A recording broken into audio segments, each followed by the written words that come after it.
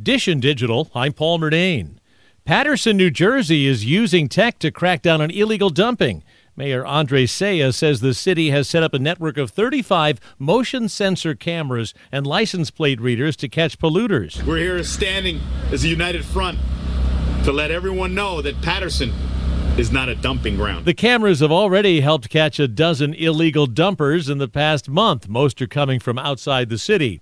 Paterson has increased fines for illegal dumping from $500 to a maximum of $10,000. Last year, 3,200 tons of illegal trash had to be cleaned up in Paterson, everything from construction materials to furniture and tires. Most of it was dumped at dead-end roads or left in public parks. Dish and Digital, I'm Paul Murnane. And there's more at WCBS880.com/Dish and Digital.